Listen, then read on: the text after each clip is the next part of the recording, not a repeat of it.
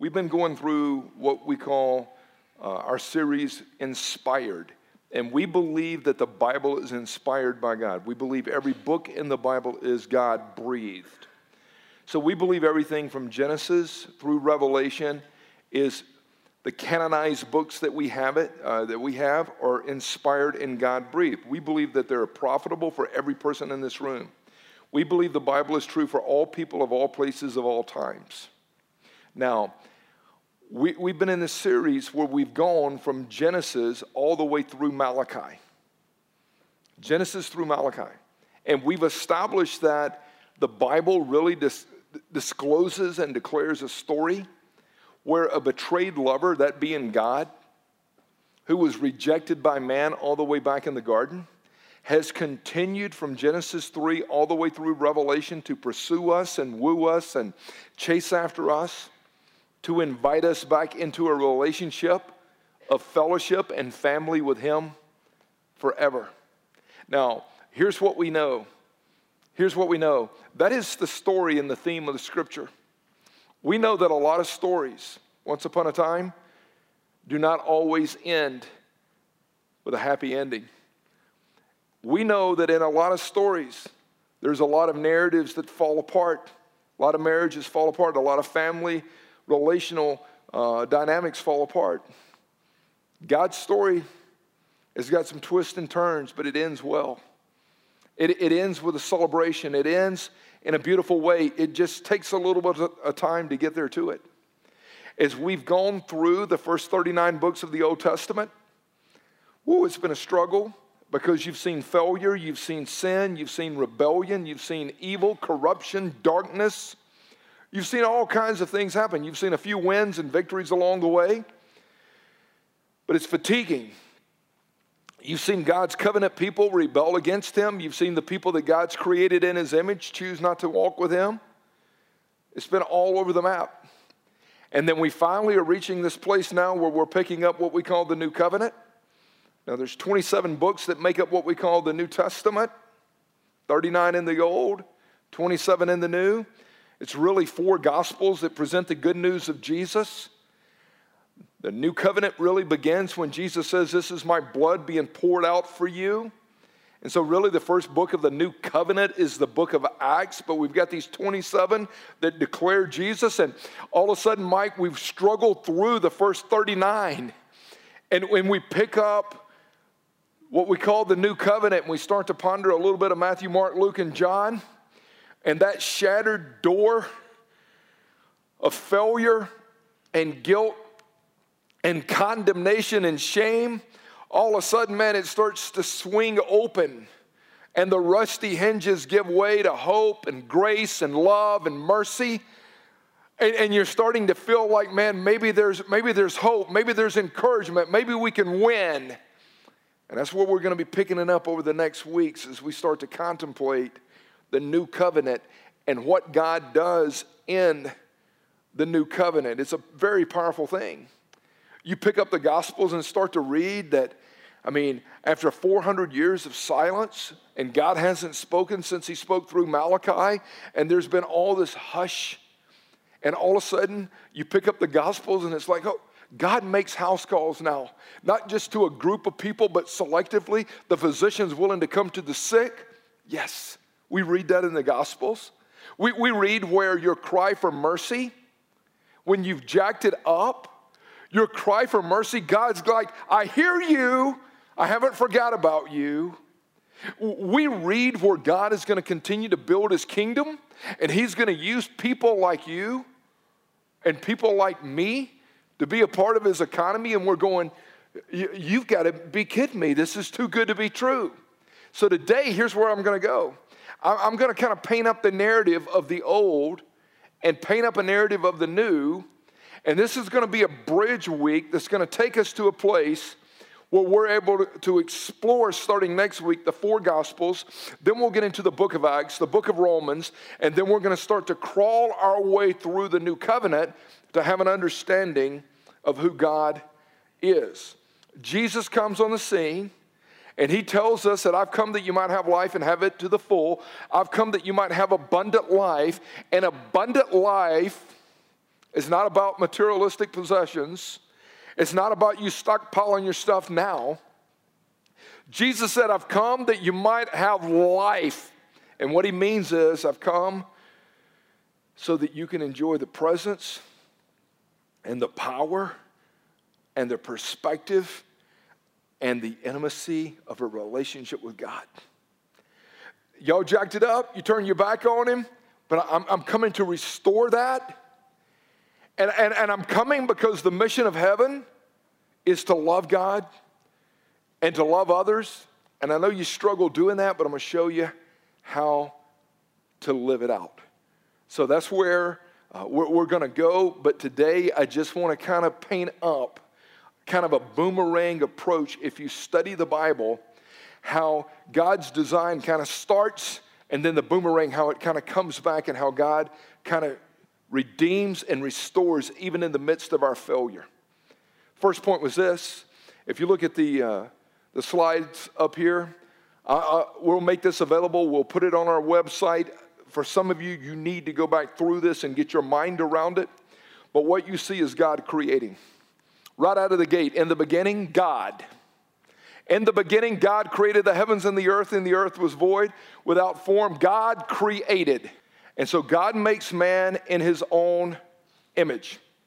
The Bible says he created the heavens and the earth, he created the sun, he created whatever, and at the end of the sixth day, listen, God creates man. Man and God are walking with no interruptions, no hindrances. They're walking in freedom and in intimacy. Man is made in the image of God, which means he reflects the nature and glory of God. God is triune. He's Father, Son, and Spirit. Man is triune. He's body, soul, and spirit. Man is walking with God. The scripture says that they were naked and they felt no shame. Everything was going on really well. God does the miraculous, in my opinion, as we have it captured in Genesis chapter 2, verse 16. Where God looks down and he says, man, I've made you. It's not good to be alone. I'm going to make a helper. And then he says in Genesis 2:16, I'm going to give y'all freedom. I'm not going to create robots. I'm not going to create these beings that are already pre-programmed that just have to do whatever. He says, you're free to eat from any tree of the garden, but if you eat off the tree of knowledge of good and evil, you're going to die. I'm a loving God. I'm a caring God. I've made you. I'm going to give you freedom. And so man is walking and everything is good. And then we enter into the next phase where Satan and sin enter the equation. First two chapters of Genesis, man, it's just cool. Genesis 2:25, they were naked, felt no shame. They didn't have to cover. They didn't have to hide. And then Satan basically comes and starts to tempt and deceive. And he looks at Eve and basically says, God's holding out on you. And God knows if you eat off of this tree of knowledge of good and evil, you're going to be smart and become brilliant like God. God's withholding something from you. And that's been the lie from hell ever since the fall of man in the garden. God's holding out on you. You're missing something. There's a better life somewhere apart from God. You read in Genesis 3 where the silence of Adam kicks in. God had told Adam to stand up for his wife, to speak up, to fight for her. He doesn't do it. And so he's silent. Eve doesn't make an independent decision on her own. He's right there with her. After she eats, she hands the forbidden fruit to him. He eats with her. And so the silence of Adam disrupted family. It disrupted homes because guys weren't willing to stand up and fight for truth. Y'all with me? And so all of us are born into the world with the Adamic nature, Adam's nature. Romans 5 says, wherefore by one man's sin, death entered into the world, and death has spread to all men. All of us have sinned. And the crazy thing is when you start to study Genesis, when sin and Satan really start to get a stronghold, Eve didn't stop believing in God. She just stopped trusting him. And there's a lot of us in this room that have screwed up our lives. We've been in and out of relationships, and we've been in and out of jail, and we've been in and out of all kinds of wreckage in our life. And you didn't stop believing in God. You just stopped trusting in him, and you started to think that something else could bring you more value than him. There it goes, man. I created y'all. Look at y'all. You've turned your back on me. And so we we start to walk into it, man. It gets messy with sin and Satan. And then all of a sudden, God says, you know what? It's jacked up. It's ruined. I'm going to bring judgment on you, man. So Genesis 6, 7, and 8, God looks at Noah and says, man, here's what you got to do. I want you to build this ark. He gives him the directions and dimensions of what it's supposed to be like. Take your family, take a few animals, bam, we're gonna start over almost. So God judges man. Destruction comes, and you can read the Genesis account. God, what were you doing? I was judging sin. I was judging man. I was judging rebellion. So Noah and his family make it, but they're still not perfect. They're still flawed. They're still jacked up. And by the time you get just a few years later, man's not trusting God. Man's not running to God. You know what man does? Man chooses to come up with his own solutions that we call religion. And man says, I'm going to create religion to connect with God. You get to Genesis chapter 11, you see man saying, hey, I think we know how to do this. Man builds what we call the Tower of Babel. I'm going to build this thing as high up into the heavens as I can. We've got to get to God. Well, the problem is God created you, and you're to worship God on God's terms, not your terms. It's not going to work. And so God confuses their language. That's where the term babbling came from, the Tower of Babel.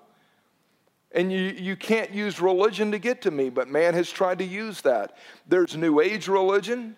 There's Hinduism. There's Buddhism in our culture. Catholicism is a religion.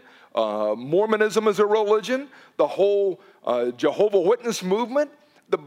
Listen to me. But the problem here in the Bible Belt, of the bondage belt, is a lot of people lean more into their Baptist marinade, Pentecostal marinade, Methodist marinade than they do Jesus. They still use religious leverage at times.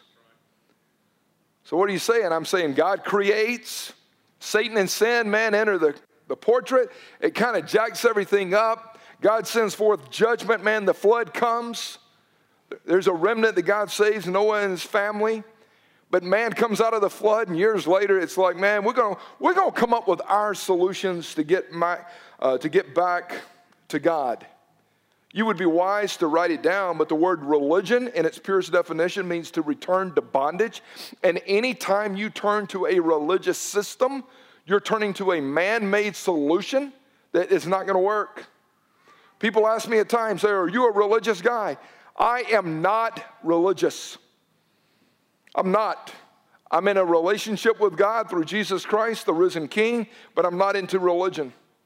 Religion is to return to bondage. Study religion. Study to see what religion has done to man. Study to see the guilt and shame it's brought about. All of a sudden, God looks down and he says, here's what we're going to do. I'm going to make a covenant with a group of people. And all of a sudden, he looks at a guy by the name of Abram, that he changes his name to Abraham, and he says, I'm going to make a covenant with you, and I'm going to bless your seed. All of a sudden, Abraham and his wife Sarah have a child. You can read the account, but they have his son by the name of Isaac. Now, Abraham, as we know, didn't wait for Sarai to be able to conceive. He went out and messed around with a chick by the name of Hagar, had sex with Hagar. Hagar had a baby, and they named that baby Ishmael. It was a wild donkey, wild ass of a child based on what Scripture says, and the entire nation of Islam is birthed through that seed. But I'm going to bless you, Abraham. You got to wait for me. And Sarah conceives, and they give birth to Isaac, which means joyful one or laughter. And then all of a sudden, Isaac starts to grow. They go out and find a wife for Isaac. They found this chick by the name of Rebecca and said, Rebecca, are you willing to go and be this man's wife? And she says, I am. And all of a sudden, they have children. They have twins, and Isaac and Rebecca have these twins named Jacob and Esau. And that's a crazy story in itself, but finally God gets Jacob to a breaking point, and he says, I'm going to change your name to Israel. And Israel means you're going to struggle and wrestle with me, but you will prevail. This is God's design. This is God's blueprint. You can't miss it. And then he looks and he says, I'm going to change your name to Israel. Israel. Israel had 12 sons. All of a sudden, God makes a covenant, if you will, with Israel to say, I'm going to set aside and set apart your 12 sons, and we're going to have the 12 tribes of Israel, and Reuben and Judah, and all these different names appear, and some rule the north, and some rule the southern part of Israel, the southern northern kingdom. Listen, I'm going to set y'all apart. Now, represent me to the world.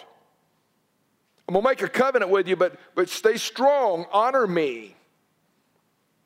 And so they go out, and again, there's failure after failure, and there's corruption after corruption. And the people of Israel finally reach a boiling point where they're like, we want to be like other nations. We appreciate these 12 tribes. We appreciate having the right pedigree and the right lineage, but we want to be like the other nations. And God goes, why do you want to be like the other nations? Well, they've got an earthly king, and we want an earthly king. Give us an earthly king. So 1 Samuel chapter 8, God goes, I'll give you an earthly king. And so the people appoint and anoint Saul to be their king. And Saul's tall and dark and handsome, and he's a good-looking political figure, if you will. But he gets exposed multiple times, and God tells him to go into the land of the Amalekites, and I want you to go destroy everything, and I want you to kill Agag, and I don't want you to bring back any spoil. And he goes there, and he negotiates. And God goes, I allowed you to be anointed king, but I'm taking my hand off your life, because partial obedience is like witchcraft. And he's basically looking at Israel saying, you want to be like other nations? All right, then go for it. You want an earthly king? What you're saying is you don't want a heavenly king, and you don't want a God to lead you. You would rather have a man lead you. Go for it. And so Saul collapses, and David is anointed king, and David has a few glamorous moments, and then David jacks it up because he violates Deuteronomy 17:17, where the Lord said the king shall not multiply in wives lest his heart get hard toward God, and he shouldn't multiply his army, and he did. And God goes, David, you're not going to build the temple. And all of a sudden David has a son, Solomon, through an adulterous, immoral relationship with Bathsheba. And whatever David did, Solomon did on steroids. David had multiplied women. Solomon took it to a whole new level with women, with wealth, whatever. And from 1 Samuel chapter 8 throughout Kings, all you see is failed kingship. One king comes, and eventually he falls apart. In the year that King Uzziah died, I saw the Lord the king. I saw him die. Yeah, because he negotiated with God. That's even what Isaiah said. I saw failed kingship.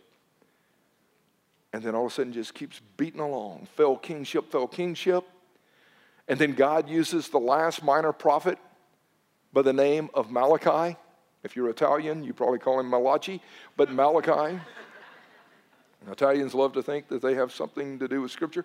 So here's the deal. Yeah, Esposito, baby. His name is Malachi. Yeah. So check it out. So Malachi, God uses him to speak. And this is what Malachi screams at the top of his lungs in regards to declaration from God's heart. God, listen to me, hates divorce. You have divorced God. God has continued to chase after you. But you have separated yourself from God. And this wasn't just a God hates divorce when it came to marriage. This was the heart of heaven. You have divorced your allegiance to me. You've turned your back on me. You've separated from me. You won't honor the covenant that I made with you. And then he looks and he says, and you're robbing me, you're stealing from me, and you're not willing to get right with me. Y'all listen to me, please. When you study the Old Testament from Genesis all the way up until Malachi, and we've jogged through it, that is the progression you see. God creating, Satan and sin entered the portrait. God judges through the flood. Man turns to religion through the Tower of Babel and continues that narrative. And then all of a sudden you see God still loving his people, setting aside the 12 tribes to represent him. And then you see failed kingship because of the rebellion of the people. And then after Malachi speaks, it's like, shh. It's just hush. God goes 4 400 years without raising up a prophet. God goes 400 years without speaking to and through another man to become his voice piece to Israel. Malachi spoke. God, are you dead? No. God, are you shy? No. God, are you silent? Yes. Because if my people who are called by my name will humble themselves and pray and seek my face and turn from their wicked ways, then I will hear from heaven and heal their land. But my people have rebelled against me. They have rejected me. They have turned to man-made solutions. They do not want to know me, and they do not want to enjoy me. And then all of a sudden, the boomerang. It's about to come back down. What are you going to do, God? You want a king. You have failed repeatedly in your ability to identify and appoint kings to lead you. I am God. I have never ceased to be God. I will send a king. He will be King of kings and Lord of lords. I'm sending a king, and he will be born of a virgin. He will be baptized, and you will hear me declare, this is my son, in him I'm well pleased. He will launch his public ministry. He will minister for 3+ years. He will eventually go down the Via Dolorosa to the place of the cross and die a criminal's death once and for all to atone for sin. He will be raised on the 3rd day. He will be seated at the right hand of the Father, and he will live to make intercession. But y'all want a king, I will send a king. So God willfully lays aside his deitic privileges and clothes himself in human flesh, and Jesus is born. And we read that his kingdom will have no end. We read that the government will rest on his shoulder. We read that his name shall be called Wonderful, Counselor, Mighty God, Prince of Peace, and Everlasting Father. We read that he will be Emmanuel, which means God in flesh. So all of a sudden we pick up the Gospels and we're introduced to the King is coming. And the King is going to live among us. And we beheld the glory of the King. The glory is the only begotten of the Father who was full of grace and truth. We beheld the King. And so you see, God's starting to turn the events around. The boomerang is coming back. Failed kingship, I got it. I'll send a king. So he's baptized by John the Baptist in the Jordan River, and all of a sudden, he launches his public ministry. Don't miss it. He launches his public ministry, and then all of a sudden, God looks at him. This is my beloved son. Here's what we're going to do. I want you to go down to the piers. I want you to go down to the backwoods. Before we had anointed a guy by the name of Abram who became Abraham, he was kind of a select family, if you will, of pedigree. But I want you to go down to the back roads, man, to the backwoods where common folk are. And I want you to start to select guys to be your disciples. So he goes down and he finds Peter, James, John, Bartholomew, all these guys. And he looks at them and he says, Nick Howard, why don't you follow me? Come on, Nick. Jesse Cash, why don't you follow me? Jai, why don't you follow me? And he starts to select these guys and he says, you follow me. Follow me, which literally meant these guys had passed the age of where rabbis would have selected them. When you study the age of Peter, James, and John, they were about 18 years old. But when he says, follow me, it literally means, Oliver, I believe in you, and I believe you've got what it takes to be just like me. Now come hang with me. And so Megan, he went to, Madison, he went to, Hannah, he went to these overlooked. And he said, follow me. Alex, come follow me. Hannah, Cash, come on, follow me. And it literally means, I believe in you. And I believe you've got what it takes to be just like me. So Jesus selected the 12. And the scripture says, even though these 12 tribes had failed, and even though kingship had failed, Jesus selects these 12.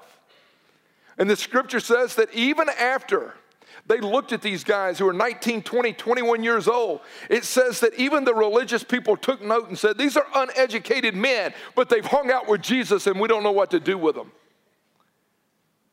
Yes, I'm reversing the curse, guys.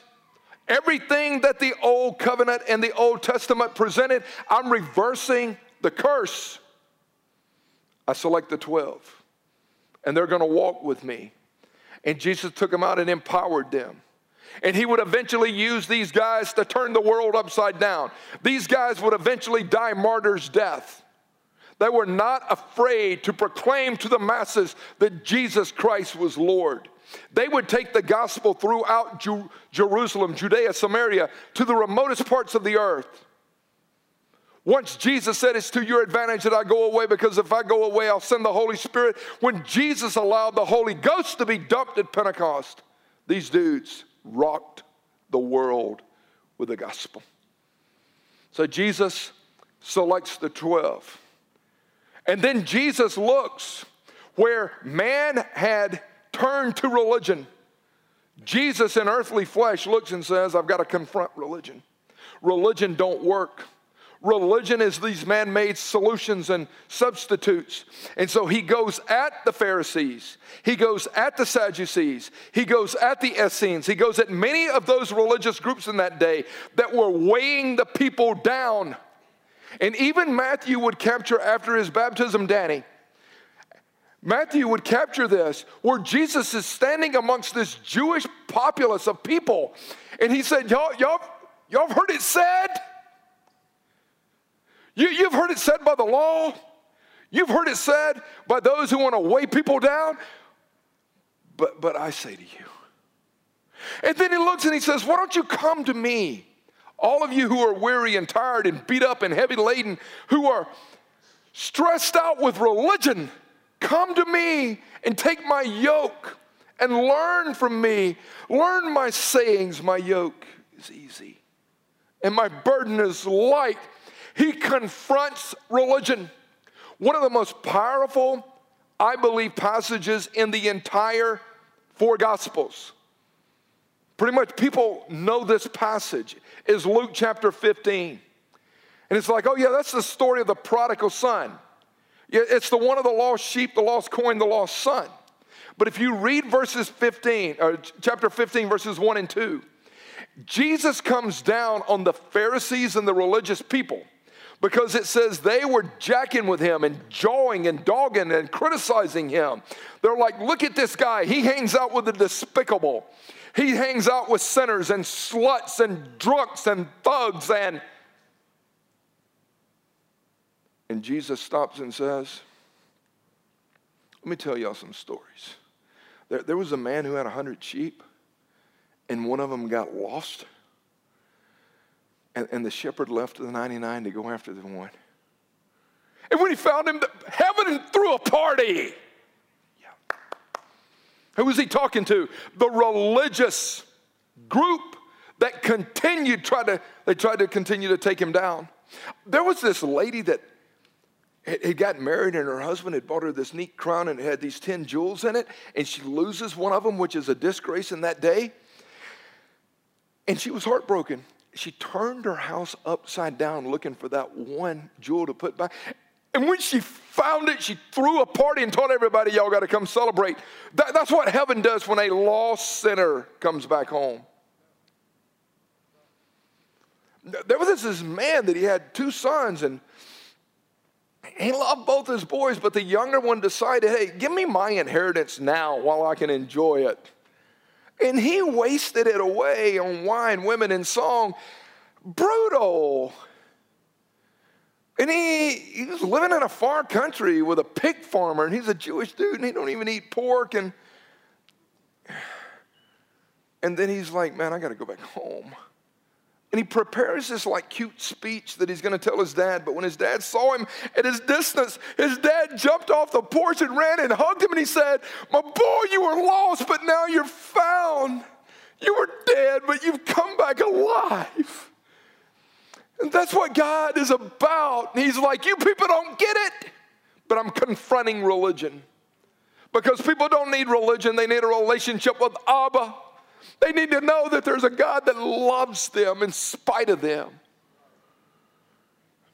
And so Jesus confronts religion. And he looks, and even John captures it when he says, let not your heart be troubled. Don't get all freaked out. You believe in God? Jesus says, believe in me. And then he says, Nick, I am the way. I am the truth. I am the life. No one's coming back to heaven, to the Father, except through me. Religion ain't going to do it. Following rules is not going to do it. So he confronts religion. And then he judges sin. He judges sin.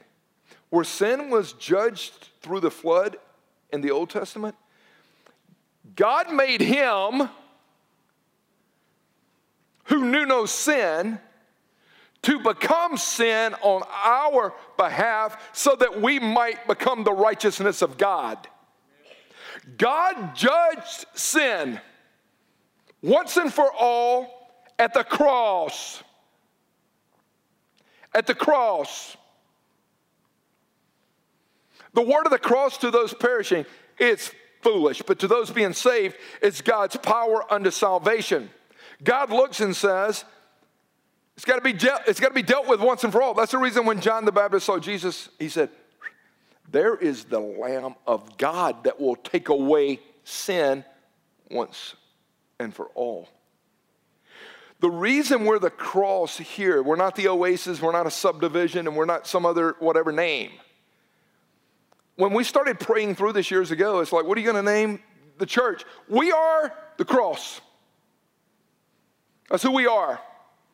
Because the cross is where God dumped out his wrath once and for all on the person of Jesus Christ. It's where Jesus died a criminal's death to atone for sin once and for all. What are you going to name this place? The cross. The cross is a place where God calls us to come and die so that we might find life. Name it something cute. Well, the gospel is not cute. The gospel is bloody. The gospel is messy. The gospel is centered on the cross. Centered on the cross.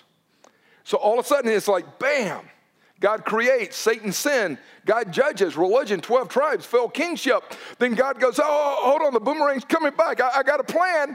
I want y'all to see how I unfold this thing. The King of Kings is born. He's called us to make disciples now. Religion is confronted. God judges sin. Let's wrap it. And then you see Satan and sin being destroyed. The churches are birthed. God raises up a variety of people, Paul, Titus, Timothy, Barnabas, many others. They go out and start these churches in places like Rome and Corinth, and Philippi and Ephesus and Colossae and Thessalonica, Galatia. I mean, they start these churches, they're preaching Jesus. Things are rocking along. Many of the disciples are martyred, killed because of their faith. We're going to kill John, the beloved who wrote the gospel. We're going to kill John who wrote 1st, 2nd, and 3rd John. We're going to kill him. We're going to send him off to the Isle of Patmos. We're going to fill up that huge pot out there full of water, and we're going to just heat it up. We're going to throw his tail in there and fry him. God, don't let him die. And while he's out there, God goes, John, I want to give you a revelation of who I am. People go, man, I'm scared of the book of Revelation. I'm not, because it's a revelation of who Jesus Christ is. It's how things unfold. He said, John, I want you to write some things down. Write to those 7 churches over there in Philadelphia and Smyrna and these other places. They need to clean up their act. And so John just starts writing. And John starts seeing this revelation where people are around the throne singing, holy, holy, holy is the Lord God Almighty, and they're worshiping God. He goes, hey, John, write this down. The accuser of the brethren is going to come against you. He's going to make accusations, the enemy, because the power and the penalty for sin, I've dealt with it, but the presence is still going to be around you, and Satan is going to jack with you. You don't have to live under the power of sin anymore. I've dealt with it. You don't have to worry about the penalty, but Satan's going to jack. But tell my people that they're going to overcome the enemy, and they're going to overcome the accuser of the brethren through the blood of my son, through the power of their own testimony, and tell them to get to the place where they're not even afraid to die themselves. Revelation 12. Tell them to go represent me to the nations. Tell them don't back down. Tell them things end well in Revelation. Let me show you how this is going to end. Then he paints it up. And by the time we get to Revelation 20, he says, tell my people who are my remnant, my people who have responded to me in faith, tell them that you saw this vision of all these people that know me worshiping all together, different languages, different colors, different nationalities. Tell them that you saw Satan and sin once and for all tied up and cast into the lake of fire forever. Where Satan and sin entered the landscape in Genesis 3, tell them in Revelation 20, there is an end. That's right. And then tell them that just as I created man to walk with me and worship me and enjoy me, and how things kind of got sideways, tell them that in Revelation 21, that every person who repented, I'm not talking about acknowledged. Demons believe and tremble. Demons will spend eternity in the lake of fire. Tell those whose names are written in the book of life that I'm going to celebrate with them, and they're going to celebrate with me forever and ever and ever. Tell them that I'll wipe away every tear. Tell them that there'll be no more sorrow. Tell them about these jasper walls and pearly, but tell them I'm going to be there and they're going to be with me, those who have repented and responded, whose names are in the book of life. Tell them that we're going back to Genesis 1 and 2.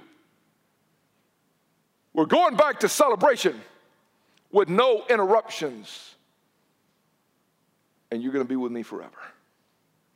So my challenge is we're transitioning from the old to the new. We're about to unpackage it. God lays it out. In the beginning, God created. We jacked it up. We turned our backs on God. Praise the Lord, after failed kingship, the King of Kings and Lord of Lords is available to each and every one of us. We can reign and rule with the King forever and ever and ever if we repent and if we're walking surrendered. But tell those whose names are not found in the book of life, that hell and eternal separation and lake of fire. But tell them it's not because I didn't love them. Just tell them it's because they rejected my love for them. Tell them I've been wooing them and pursuing them and chasing them generationally for 6,000 years. And I believe the Holy Spirit is settling in here right now saying, what are you going to do? What are you going to do? Here's what I would say. Jesus did not come to make bad people good. Jesus came to make lost people found. Jesus came to rescue you out of the deepest darkness and deceit that you can imagine. He came to find that which was lost. That's what he said. Hey, Zacchaeus, did you not know that the Son of Man has come to seek and to find and to chase and to pursue that which is lost? That's our mission. That's his mission. And if you're lost today, the King is saying, come home. Let's get it right.